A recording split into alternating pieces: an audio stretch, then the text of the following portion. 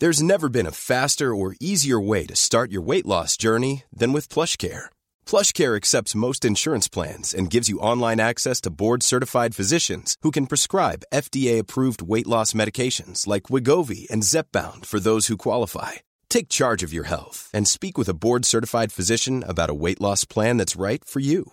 Get started today at plushcare.com/weight loss. That's plushcare.com/weight loss. plushcare.com/weight loss. Hey, it's Matea, reminding you that this show cannot be made without you. If you've been thinking about becoming a Canadaland supporter, we're having a pretty great sale right now. You'll get premium ad-free feeds of all Canadaland shows, discounts on merch from our store, and exclusive bonus episodes, like a behind-the-scenes tour of the federal budget lockup, more of Boris Johnson's trip to Canada, and of course, more of us yapping about what's hot in politics right now. We want to make it as easy as possible for you to become a Canadaland supporter. So from now until the end of May, we have a special offer for our listeners. Sign up now for just $2 a month for the next 6 months. Just go to canadaland.com/join or click the link in your show notes to become a supporter today. So I've now been a freelancer for a year, and I can hardly believe it. I really love being a freelancer. I love working for myself. But one of the biggest burdens that any freelancer has to deal with is that, it's hard to find more time in the day, week, or month to actually grow your business. FreshBooks accounting software saves users up to 192 hours a year because it makes taking care of your books that much easier. If you are a freelancer or a small business, you should absolutely check them out. FreshBooks is offering a 30-day free trial for listeners of Oppo. Go to freshbooks.com/Oppo and enter OPPO in the How Did You Hear About Us section.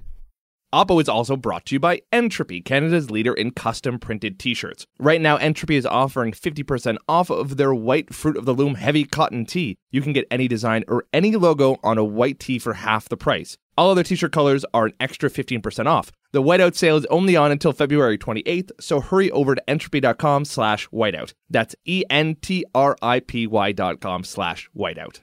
From Canadaland, this is Oppo.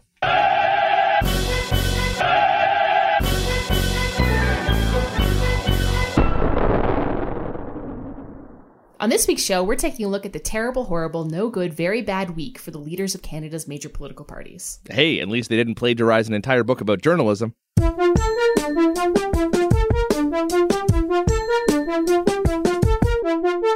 From allegations that Justin Trudeau tried to interfere with a criminal investigation on behalf of one of Quebec's most prized and politically influential companies, to the curious case of the anti-globalist conservative ad that Andrew Scheer does not support.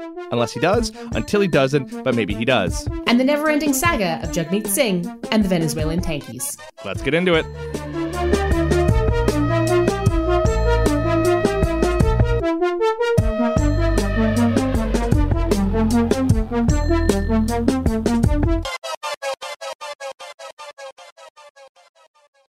This episode of Oppo is brought to you in part by FreshBooks, the preposterously easy-to-use cloud accounting software. FreshBooks gives you more time by taking care of all the terrible, agonizing, boring accounting details that you keep putting off. How much time? Well, on average, users save about 192 hours per year, and it helps you get paid quicker. That is preposterous. That's preposterous, Jen. It's not preposterous. In fact, I can vouch for FreshBooks myself. I showed my accountant my FreshBooks layout, and she is in love with me now, and I swear to God it's true. It organizes your expenses, it helps you time track, it helps you organize your invoices, and it looks super professional so you look like a grown-up. Does it help me time travel, though? Definitely not, and we wouldn't want you time traveling anyway. You cannot be trusted with this power, Justin. That's fair. So if you happen to be a freelancer and you're trying to struggle with those god-awful Microsoft Excel sheets, seriously, you should try these guys. FreshBooks is offering a 30-day free trial for listeners of Oppo. Just go to freshbooks.com/Oppo and enter OPPO in the How Did You Hear About Us section. So, Jen, I hear the Prime Minister is going to jail. Oh, fuck off, Justin. Although, at this point, I wouldn't totally rule out that some of your drinking buddies might wind up there. No, who will I drink with now? No one named Barry Guts, let me tell you. I will say, however, that probably one of the biggest scandals the Liberals have faced to date broke in the Globe this week. And it's pretty difficult to see how heads aren't eventually going to roll over it. Oh, I can see it. I can see heads not rolling everywhere. For those who missed it, the Globe published a story citing several senior unnamed Liberal sources. They alleged that former Justice Minister Jody Wilson-Raybould was pressured by the Prime Minister's office to cut SNC-Lavalin a deferred prosecution agreement, which would have allowed the company to avoid a criminal corruption trial and continue to bid for billions of dollars in government contracts. These DPAs had actually just been slipped into our legal system through the last omnibus budget bill after really heavy public pressure and lobbying by SNC executives. Well, apparently, and according to the story, Wilson-Raybould refused and totally coincidentally was then just demoted to Veterans Affairs Minister. But Justin, we all know there's really nothing to this scandal because, as discussed previously in Oppo, Wilson-Raybould was really demoted because she was just a terrible justice minister and so very hard to work with, right? Yeah. Okay, nothing to see here. Okay, so Jen, I confess, I am definitely in probably the minority in the country right now because I don't think this is going to be something we're going to be talking about in a month. I don't know that the evidence is here that something really nefarious happened. And even if it was slightly improper, I don't know that it rises to the level of criminal charges or breach of trust. Jen, do me a favor. Explain to me why you think this is a scandal that could rock the inner sanctum of the Prime Minister's office. Well, I gotta be honest, being on this side of this fence is a really, really easy gig for me this week because you are so far in the minority on this one that it's pretty much you and Trudeau loyalists in the minority on this one. Look, I don't like being here. I don't like being around these people. Don't you though? Anyway, look, it's a scandal because you can't have the Prime Minister's office improperly interfering with a criminal investigation. That's the scandal here. But let's stop and go through those words. First off, do we know it was improper? No. Do we know it was interference? No. And it's not in the criminal investigation, it's in the criminal prosecution. And, I think you can't have the Prime Minister's office interfering with a criminal prosecution either. That's actually illegal. Correct. So just so that we're clear. But there's a step between the prosecution and the Prime Minister's office, and that, of course, is the Justice Minister. And the Prime Minister... Yes, and this is what we're going to get into, where the scandal is and where the scandal isn't here. Because You're right. It is actually totally appropriate for the Prime Minister's office to sit down with the Justice Minister and say, look, here are all the things that we need to consider when making our decision going forward on this particular file. If SNC goes out of business, that's tens of thousands of jobs lost in one of our most important, areas of Montreal and one of our key electoral regions, Quebec. They are allowed to have that conversation. And the line between where that conversation becomes influence is a bit of a murky one. They're not allowed to say to Jody Wilson-Raybould, you have to allow these people to cut a DPA.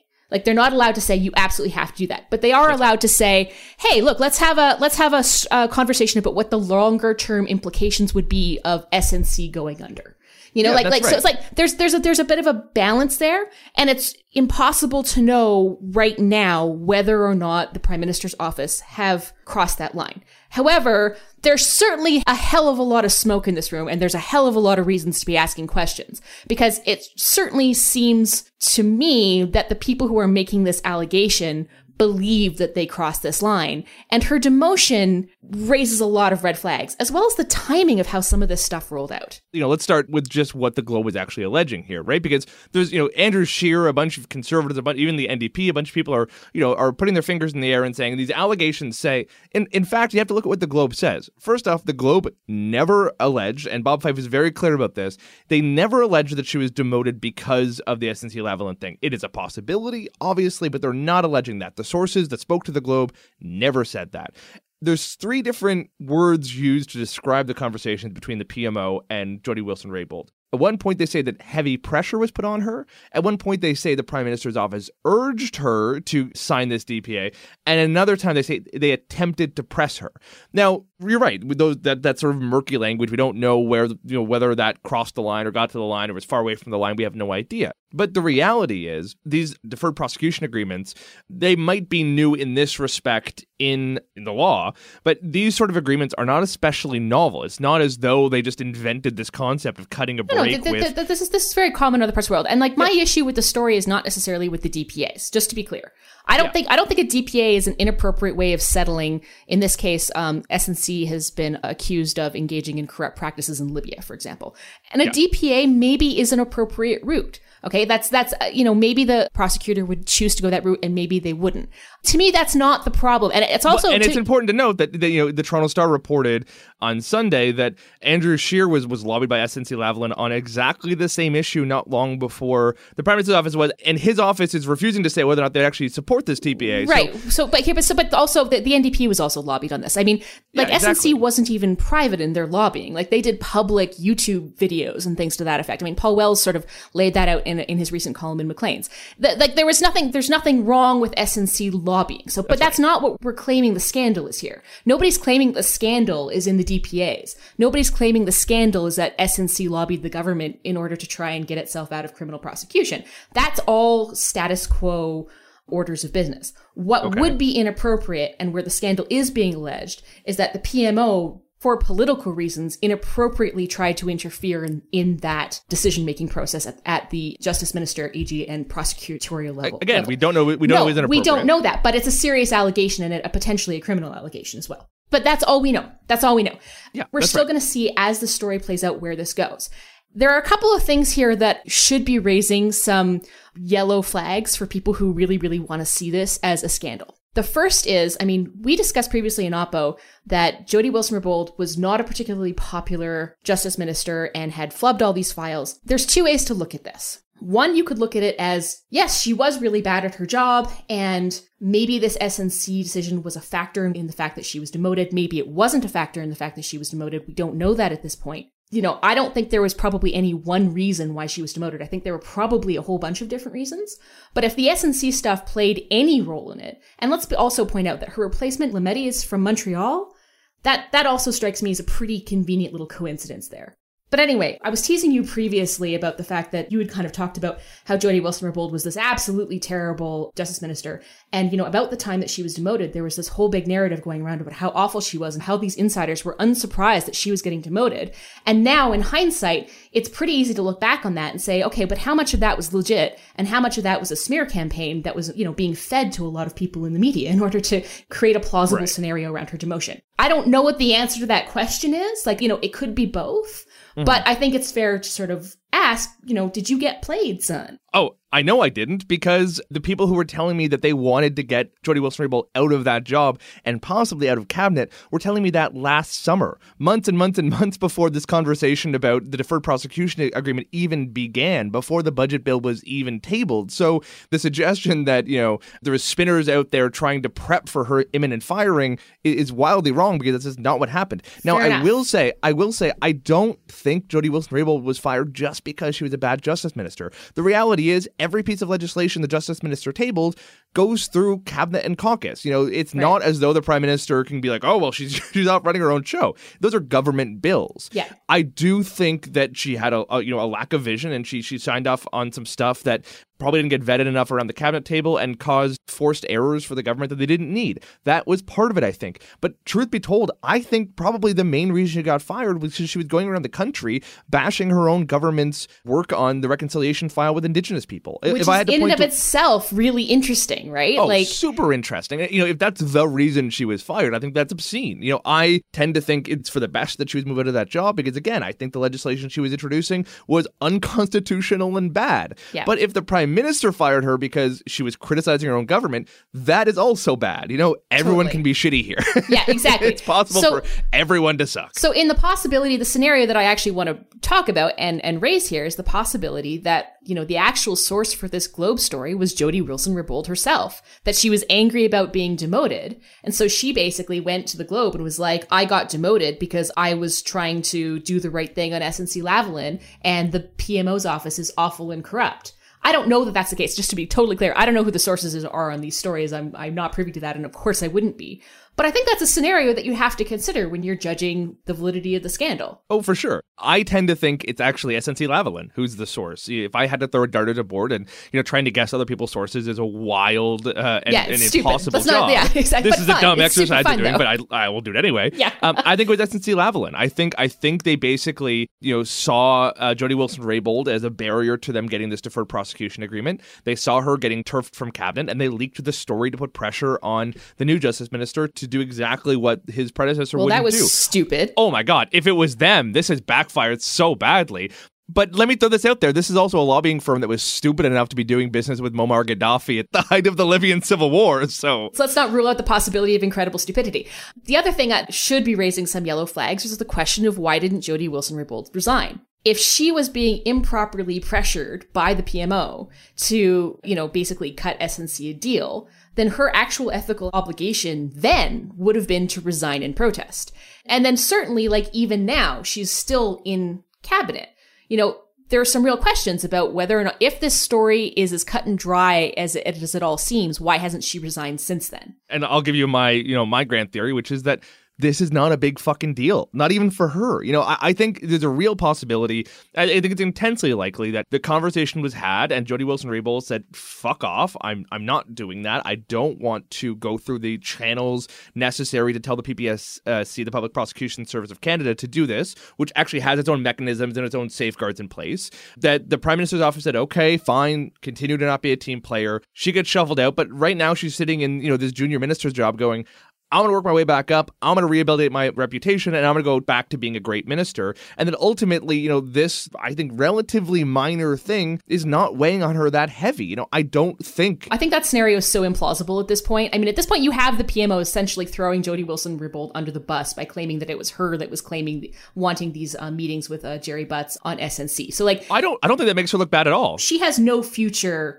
in the Liberal Party in cabinet. That's I don't know about that. She has to know that. I think she's being a team player here. My read of the situation is that she's kind of hushing up and that they're all trying to let this blow over. I don't think that she's being a team player at all. If she were being a team player, then what would have actually have happened here is the Liberals would have waived a certain degree of client solicitor privilege. She would have come out and straight up just denied the Globe report, and the whole scandal would have died 2 days ago. If she had come out and started trying to define exact conversations that happened, there would be just an unholy war over semantics about what got said, what didn't get said. No, but she could have come out, issued a one-line press statement saying, the Globe has this wrong, this did not happen, end of story, and the scandal would be dead.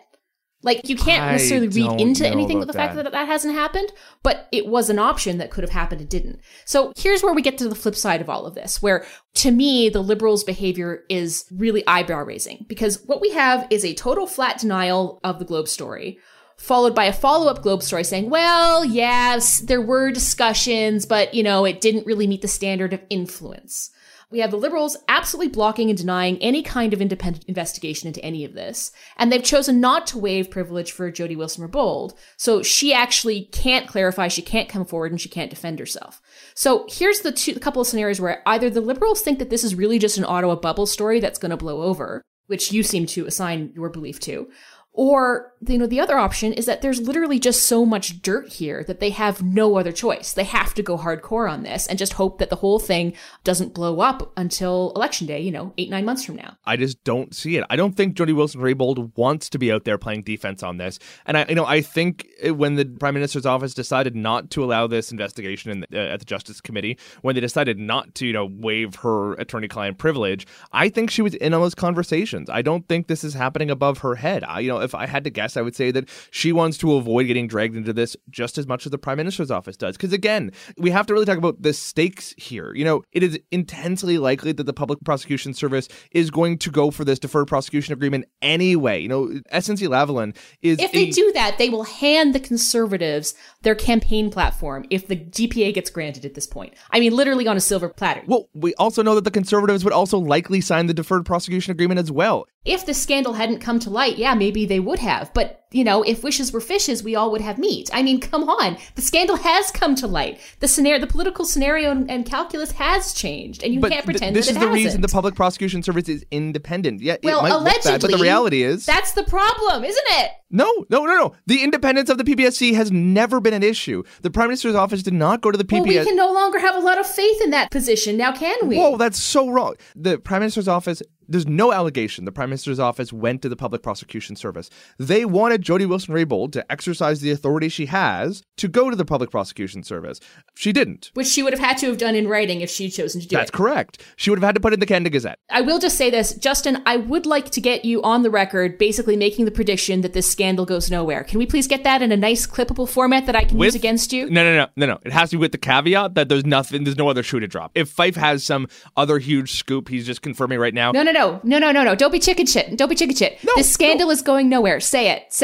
If there's no new information that shows culpability in the Prime Minister's office, yeah, this scandal's going nowhere. Excellent. Really looking forward to bringing that up over the next 9 months. Okay, well, and if I am right, I'm bringing this up 8 months from now when we've completely forgotten about it, and I will go, hey, Jen, remember the SNC-Lavalin thing? And you'll be like, no, I don't remember that at all.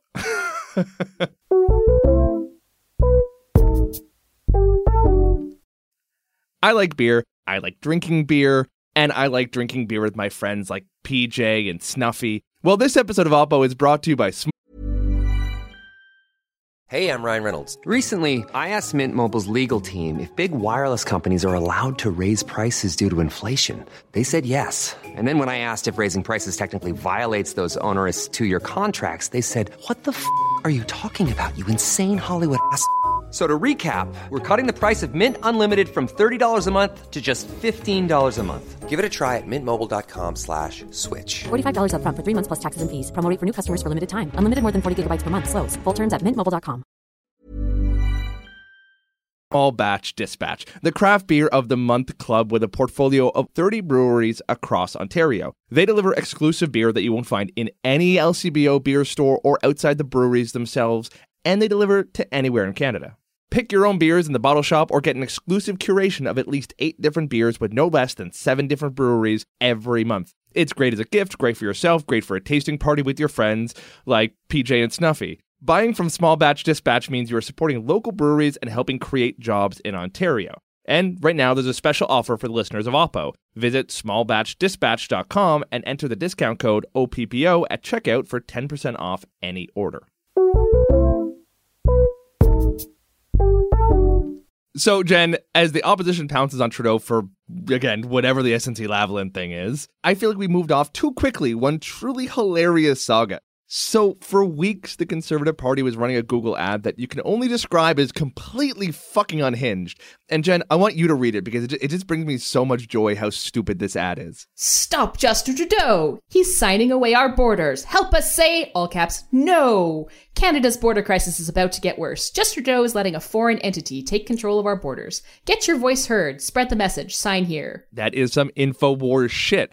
But here's the thing. When the Globe and Mail started asking about that ad, the Conservative Party tried to denounce it. They tried to denounce their own ad. They ended up coming out of it pretty clean because the Globe and Mail ran the headline, Conservatives renounce Google ad that spread false border claim, as though it was someone else's ad. No, it was their ad. They ran an ad, they paid for it, they wrote it, they put it on the internet, they left it there for weeks, and then when people called attention to it, they tried to pretend that some anonymous force started running this ad on their behalf.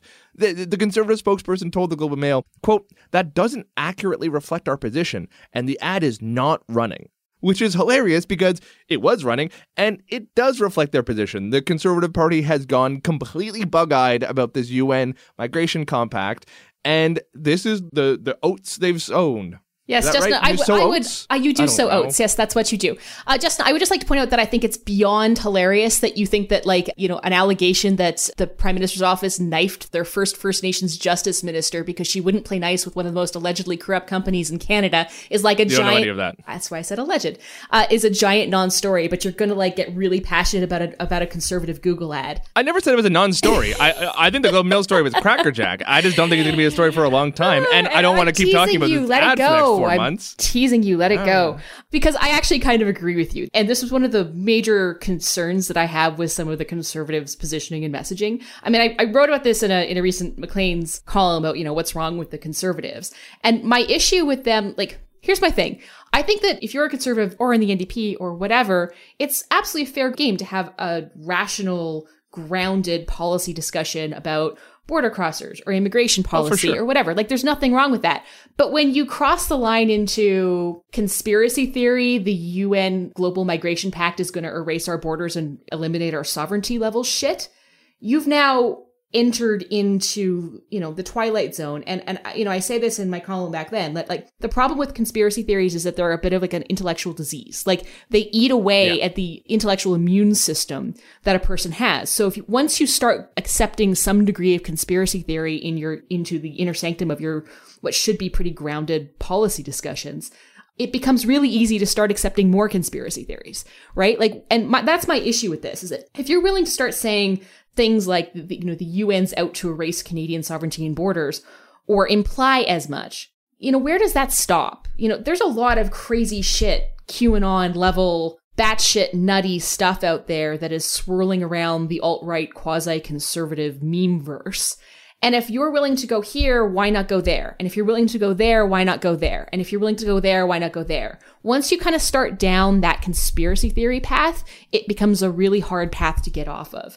And that's my fear with where the conservatives are going here. I totally feel you. And, what really bugs me is that, what was so bad about conservatism for the last several decades that we've just, that the party has decided to abandon where they were standing before and move into this weird, creepy territory of screaming about, the globalist elites who want to erase our borders. When's the last time Andrew Scheer really focused on, the deficit? I like him. I like hearing him talk about the deficit. It's you're spending so much time freaking out about these things that only seem to drive engagement and donations from it's culture the worship. yellow vest crowd. It is. It's got nothing to do with actual even ideological position or conservatism. It's just culture war posturing. That's all it is. Yeah, and it's just unnecessary. I mean, Andrew Scheer could easily be beating Justin Trudeau right now if he were to, I think, occupy a more reasonable position in the traditional conservative space. I don't know, are they listening to Stephen Harper hawking his book, talking about how old conservative parties need to put on a backwards cap and talk about nationalism? I don't get it. That wasn't quite what the book says, but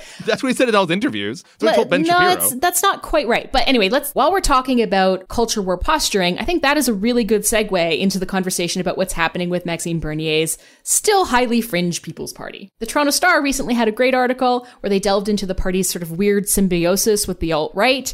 It's absolutely worth checking out. I mean, anybody who's sort of paying attention to what that party's doing on Twitter and is even vaguely familiar with what's happening in alt-right online circles cannot help but notice that this party is playing to some pretty dark, pretty chaotic bases. The Star gets into it. More recently, Bernier defended his right-hand man after allegations of anti-Semitism, misogyny, and racism. The right-hand guy who everybody kind of presumes is actually writing these tweets, wrote for, I believe, a Quebec libertarian paper and said things that, according to Benai Brith, were pretty anti-Semitic and pretty awful. So, worth keeping an eye out on that stuff. In my mind, I don't really think that Andrew Scheer is going to the UN compact stuff. I mean, he can't be going to the compact stuff because he sees Bernier as a threat. This party is still so bloody fringe. It's so minor at this point. Bernier should really be a cautionary tale for Andrew Scheer because, Maxime Bernier, when he first came out of the gate with his own party, actually had a lot of Canadians interested. There was, a good chunk, maybe, online, 15-20%. But 15-20% of the country who told pollsters, I would consider voting for Maxime Bernier. Very quickly, that number dwindled down to 1% because people have realized he's nuts. And this alt-right, corner of the internet has a disproportionate footprint on political conversation because the internet kind of exaggerates their size. And I think Maxime Bernier is now learning that, they have a bit of money, that, they'll, show up with their yellow vests on, but ultimately they only command, again, 1% of the voting electorate. I mean, this goes into the conversation about Twitter more broadly, and the reason why you can't look at what's happening on Twitter and read into what's happening into a broader electorate. Because Twitter is so fringe, and the most extreme voices, you're right, have an utterly disproportionate footprint there, right? So yeah, it's interesting. Just because the guy can get 10,000 likes on some nasty tweet doesn't mean that he actually has meaningful engagement or support on the ground. And I think one of the big criticisms of Bernier has always been, he talks a good game, he plays a good air war, but the organization doesn't have a lot of organizational capacity. Let me caution that because, there have been some suggestions that he actually is building electoral district associations across the country with, a sizable, number of volunteers and staff. Over one weekend, they raised $300,000, which is rivaling the NDP. That is NDP level money. That's a shameful comment on the NDP. But anyway, we actually put in a request to talk to Maxime Bernier. We actually would really like to have him on the show. So, if any of his flacks are listening, come on up. Speaking of shameful displays by the NDP, Venezuela. So the NDP have absolutely been kicking themselves in the shin for weeks now over the ongoing crisis in Venezuela. If you haven't really been following, Nicolas Maduro, the president of Venezuela, is basically now bunkered into his palace as the rest of the world has recognized the acting president, Juan Guaido, as the president of Venezuela. This is a power struggle between the man who rigged an election to basically try to cling to power in a country that is facing mass food shortages, inflation of 1,000,000%, millions of people in the street protesting his rule, and Juan Guaido, this guy who, we didn't really know much about until recently, but who is kind of the face of the opposition in the National Assembly, a guy who actually does have some level of a democratic mandate and who's now trying to push Maduro out. Now, there is a lot to unpack here, but suffice it to say, there's a bunch of people out there who are skeptical of the attempt to get Maduro out of office, and I get some of that. The CIA probably killed Salvador Allende. We know that the CIA has done some shitty stuff in South America and have funded death squads, that were on Contra. We don't have to litigate decades of Cold War stupidity. But what is killing me about this is that the NDP, which is trying to be a professional political force in this country, hasn't just expressed skepticism. It is lurched back and forth between, very ultra globalist, the West is trying to stop socialism in South America and install a puppet regime, to having, the more reasonable folks in his party, say, actually, Canada should be a productive force in the global stage and we should be recognizing a democratically elected guy as opposed to a despot, only to have them swing all the way back and have Jagmeet Singh come out and say basically nothing. It has been a complete disaster for weeks. And I am just bummed out about it. Jagmeet Singh is a guy with a bunch of ideas who just seems to have no idea what he's doing. Look, you class traitor. We all know that what's happening in Venezuela that the Venezuelan socialist regime has been wonderful for the Venezuelan people and has not allowed the corporate kleptocratic elite to massively enrich themselves at the benefit of the people at all. And we are also quite aware that these protests of millions of people in the street is really just, staged interventionism by the U.S. because they just want to get in there for Venezuelan oil. I mean, that's I've read enough Adbusters in the 90s to know that is what's really going on here. Firstly. Secondly, Maduro is a democratically elected leader. So, what business is it of ours? I mean, that's basically the NDP position. And it's so, listen, I'm fine. If there's a whole bunch of tankies on Twitter who do take exactly that approach, Jen, and fine. Someone has to represent the tankies, and today it's going to be me. I find it morally objectionable because, it's very easy to sit here in Canada and to say, oh, no, we can't let the socialist project started by Hugo Chavez fall like this because we, the Communist Party of Canada class, need somewhere to point to say that socialism is still alive and well. To hell with the people who are starving in the streets. This is all America's fault. Great, good for you guys. But the NDP should have the good sense to either just keep your mouth fucking shut or to take a reasonable position and stick with it. Because you have Helen Laverdiere, who is the foreign affairs critic, coming out with a perfectly reasonable statement expressing some skepticism of American involvement in South America, which is wise. You've seen John Bolton walking around with a notebook suggesting they're going to send troops to Colombia, which would be fucking crazy. But at the same time... Look, you imperialist fucking war dog. I'll have you know... No one's sending troops. I'll have you know... Well, not yet, but we all know that's coming, all right? I'll have you know that 4 Canadian unions, according to the National Post, 4 Canadian unions helped fund a private delegation to observe the last Venezuelan presidential election, and they found that the election of Maduro was totally above board.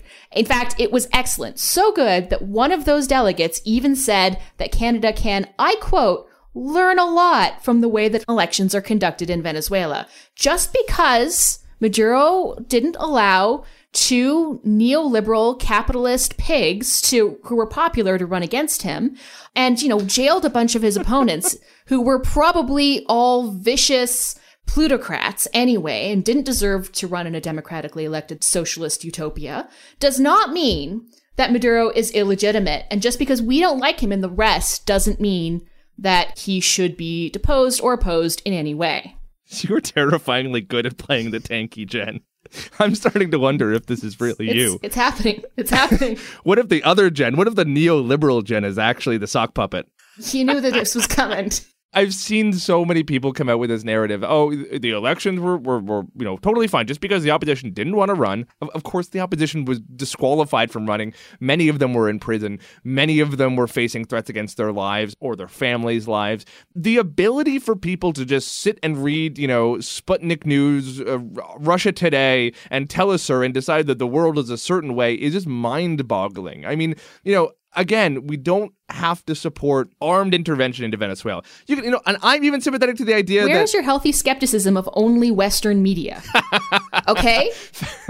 And also, I gotta be honest here. Just because Maduro's people at the last minute changed polling stations out of opposition-heavy areas in Venezuela and insisted that people, swipe their ration cards in order to vote, does not mean that he was engaged in illegitimate vote buying. I just really respect that, the Venezuelan regime is allowing some of its citizens bread and water in the first place. Jen, you forgot about the time where the opposition won control of the National Assembly. So Maduro just created a new National Assembly and wouldn't let the real National Assembly sit, and then stacked the Electoral Commission and the Supreme Court with his cronies so that any challenges to the election couldn't actually be adjudicated. But he's got socialist in the name, Justin. That means he's a good guy. Only the capitalists can be evil, all right?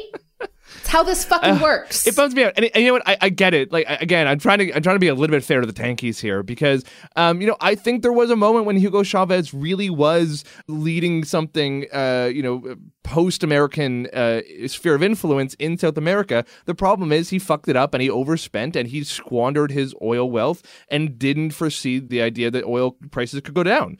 He fucked it up. It's not necessarily an indictment of socialism. You can say Maduro got to go and still support socialism. In fact, Juan Guaido is a socialist. He's a social democrat. His party is in the Socialist International. Justin, you can't support socialism if you don't support socialists. Okay, I'm just going to end off. Believe all socialists. I'm just going to end off this conversation by quoting the Rabble.ca representative who said that the last election should be considered, quote unquote, an international gold standard. You can't argue with that, man. I look forward to hearing from all the tankies on Twitter. Well, I'm glad that there was someone here to finally represent their views, okay?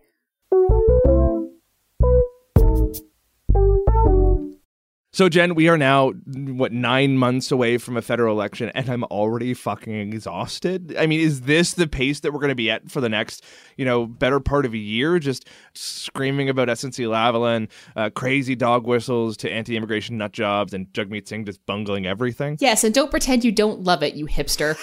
Spare me your performative exhaustion, okay? Like, this is what we fucking live for.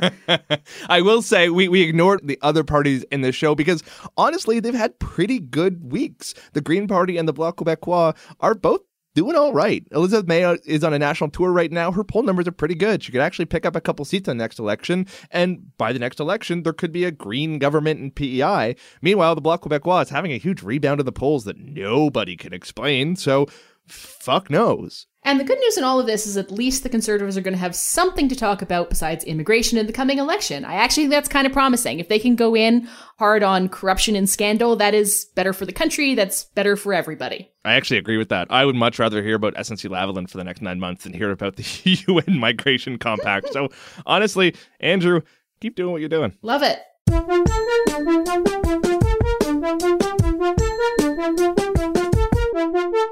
That's it for Oppo. We'll be back in 2 weeks. Get in touch with us at oppo@canadalandshow.com or find us on Twitter and Facebook at OppoCast to let us know what you think.